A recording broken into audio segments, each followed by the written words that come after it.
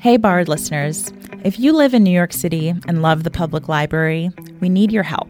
This past fall, our public libraries sustained deep mid-year cuts that forced an end of 7-day service and reduction of our materials and programs. We're now facing more budget cuts for the coming fiscal year. Libraries across the city stand to lose $58.3 million in funding. If these cuts are not reversed, we may have to reduce materials and programming yet again, including further reductions to our days of service. As many as half of all New York City libraries would be open only 5 days a week. The good news is you can help. Send a letter to city leaders telling them that you support the library. It's easy, it only takes 30 seconds, and you can do it now. If you live in Brooklyn, go to bklynlibrary.org/standup, all one word, to fill out the form. If you live in any of the other boroughs, you can send a letter on behalf of Queens Public Library or New York Public Library. Learn how at investinlibraries.org. Thank you so much for your support.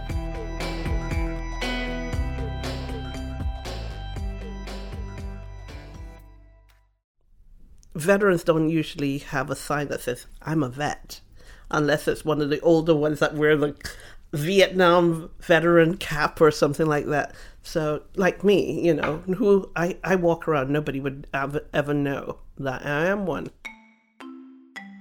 Brenda Bent Peters is the Community Outreach Supervisor at Brooklyn Public Library. We talked to her recently about her experience serving in the military, and we're playing some of her story here for you in honor of Veterans Day. I was living in England, and my mother was living here, and my mother was kind of worried about how would she afford to send me to college. Apparently, she had a friend that's an army recruiter, and he told me all the things I needed to hear, that I would get money for college, I would get to travel the world, I would get to do all these different things, you'll get bonuses and everything. So all I saw was all these dollar signs, you know, like one of those cartoon characters we see. So it was things I said, okay, sign me up. She was assigned to medical supply during advanced individual training and joined the reserves. That meant that she went to Brooklyn College during the week and spent the weekends in a warehouse on Houston Street in Manhattan, working pretty much as a pharmacist for the Army. For the most part, we didn't really have much to do there anyway, because it's Cold War time, there's nothing going on. So once, at the time it was Desert Shield, started, they were starting to deploy people. But it just so happened they handpicked me out of the unit.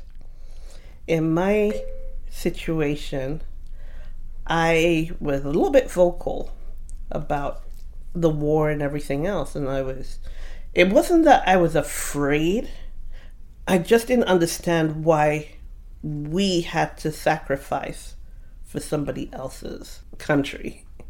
And so I said, I'm not going to somebody else's country to kill innocent people. I know I joined the military and that was the purpose of it, but in my heart of hearts, even although I was an expert at riflery, I remember even then, you know, sometimes they would put up targets that looked like people and I would never shoot them because I said, no, that looks like a little old Russian woman. I'm not gonna shoot that. This was the end of summer 1989, and Brenda was sent to Indiantown Gap, Pennsylvania to join a new unit. There, she had a lot of time to think as she waited to be deployed to Saudi Arabia. Months went by. January was my birthday. Instead of me going home, my mom came to visit me. And I think I just had a mental meltdown by then.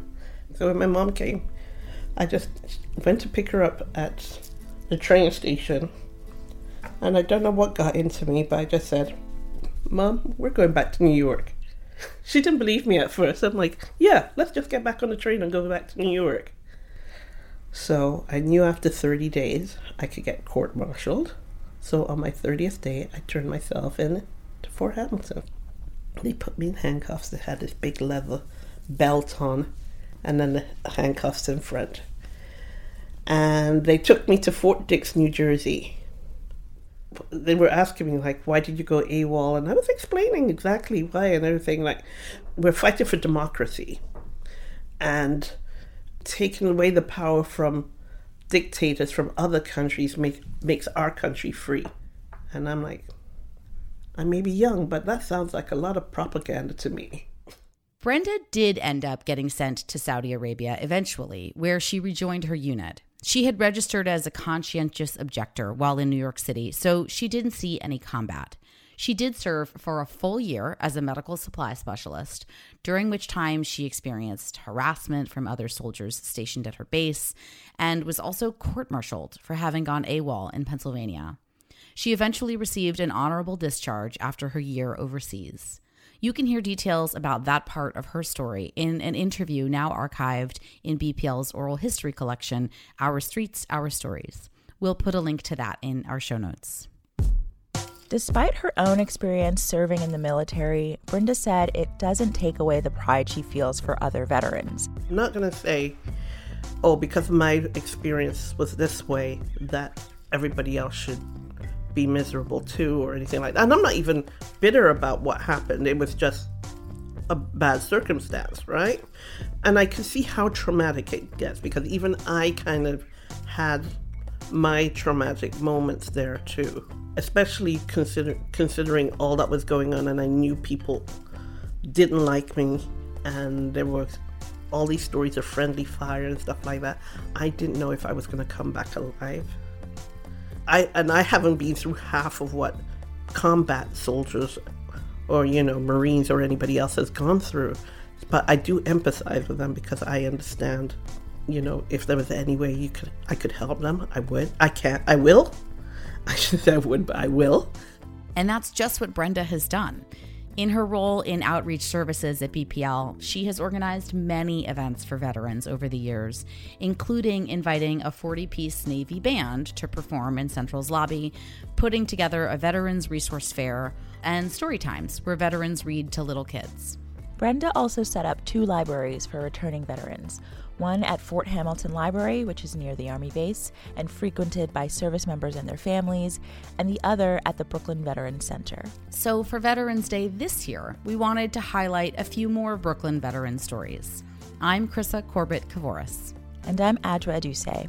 You're listening to Borrowed, stories that start at the library. In 2008, BPL staff recorded interviews with Brooklyn veterans. 14 interviews were collected, most of them at Central Library, with veterans who had served in World War II, Korea, Vietnam, the Persian Gulf, and Iraq. Those stories were all archived with the Veterans History Project at the Library of Congress, and we'll put a link to that archive on our website so you can hear some more.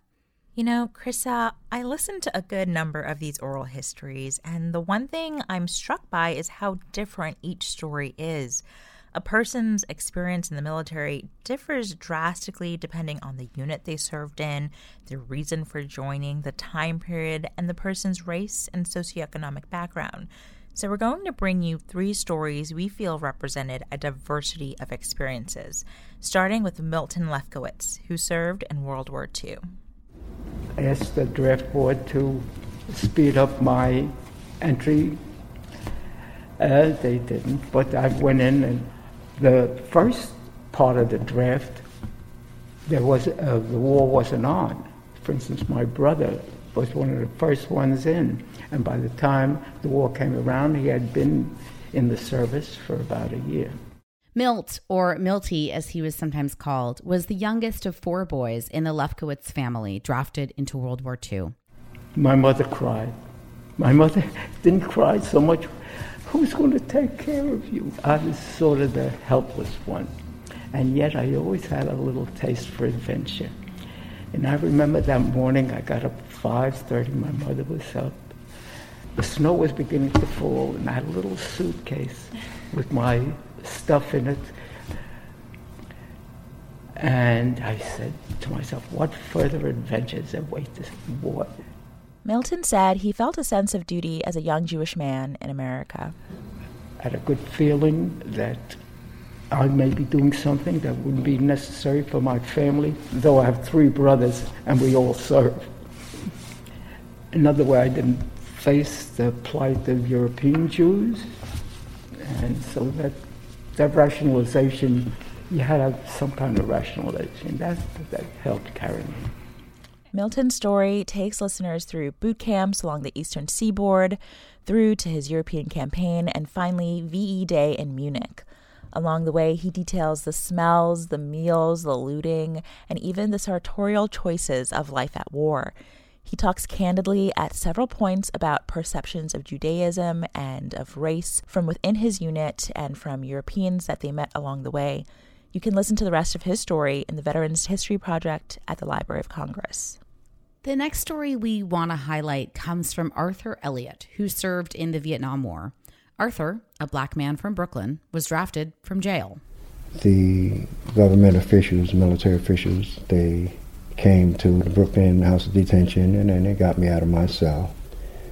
We filled out all the forms, applications for my draft into the military. I was still upset about the fact that Martin Luther King had got assassinated. I was still concerned about the fact that Muhammad Ali had lost his belt as a boxing champ because he refused to be inducted into the military. Right. And there I was in the military, not only in the military, but I was also in Vietnam at the time, you know. More than the dangers of combat in Vietnam, Arthur said he felt more threatened by his fellow countrymen. That racist element, it was insidious.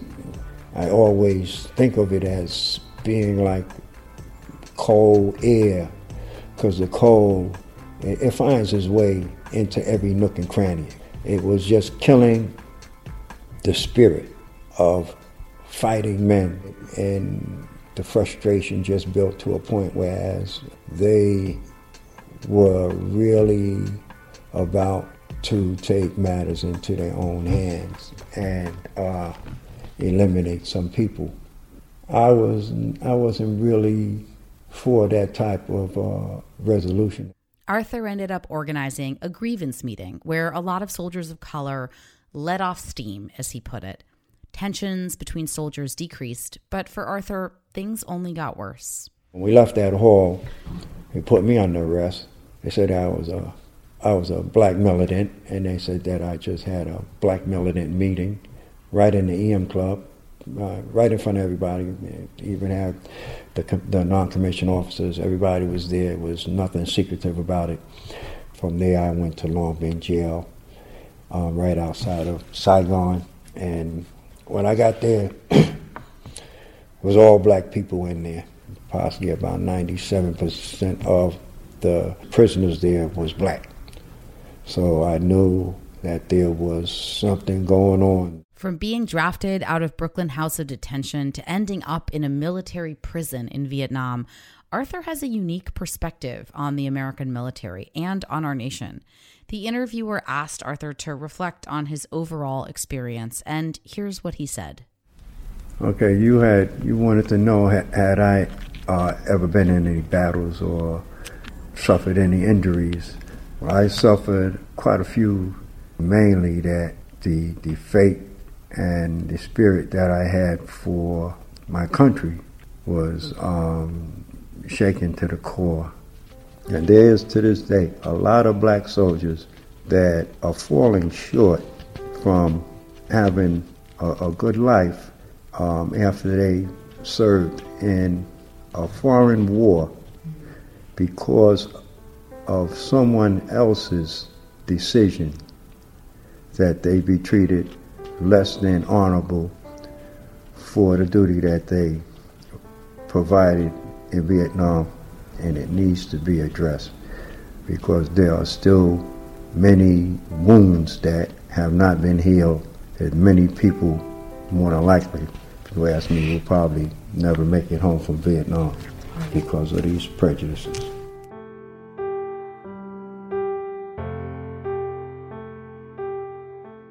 That was Arthur Elliott speaking in an interview in 2008. The final story we'll share with you today comes to us from Christopher Perkins, who served 2 tours in Iraq. When it was my turn to go, The first time, I mean, I was you're scared, I mean, but it was like, I guess my number came up, you know? The war had already been on for 2 years. So you just knew it was coming, and once they finally called you, it was like, okay, let's just go and get it over with. I was in Camp Adder, which is in southern Iraq, near An-Nazariya. The way I explained it when I came back, when people asked me, was it felt like you were in a very bad neighborhood. You just wanted to get out of there as fast as possible. You knew you had to be there, get it done, and then you wanted to just go inside. The limited contact that you had with the people there was tense. It was kind of scary, I guess. When we got back, they said, we can't touch you for 5 years. Mm-hmm. And it was like, okay, wonderful. We got it out of the way and we're done.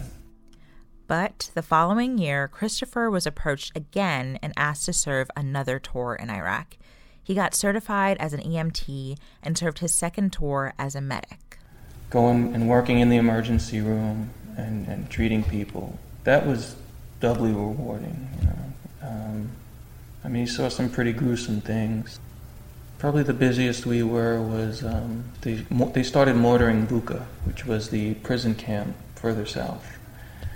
And there were no American casualties, but there were plenty of Iraqi casualties. And they sent about 20 people up to us, all at once, medevaced at once. So that was very, very busy. After his second tour, Christopher got a job as a health technician at the Fort Hamilton Army Base in Brooklyn and then rose in the ranks. He's made a career out of serving in the military. Kind of full circle, that's the same place where when I did my enlistment, and kind of a good feeling to help young people into the same career that I have, you know. Mm-hmm. I mean, I know it's not positive for everybody, but it's been very positive for me, and I like talking with young people who are coming in, and some people I say, hey, whether you make it a 20-year career or 2-year, whatever, just use it for what it's doing for you, you know. I hope they listen.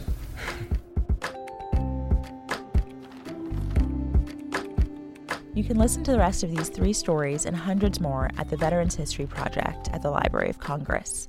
Brenda also collected a book list and resources for veterans in New York City, which we'll include on our webpage as well. Borrowed is brought to you by Brooklyn Public Library and is hosted by me and Adjoa Aduse. You can find a transcript as well as the full book list on our website, bklynlibrary.org/podcasts. This episode was produced by Virginia Marshall and written by me and Virginia, with help from Allie Post, Fritzi Bodenheimer, Jennifer Proffitt, and Robin Lester Kenton. Our music composer is Billy Libby. Meryl Friedman designed our logo. Borrowed will be back in a few weeks with a special episode for Thanksgiving. And we wanted to say thank you to everyone who has served in the armed forces. Happy Veterans Day from Brooklyn Public Library.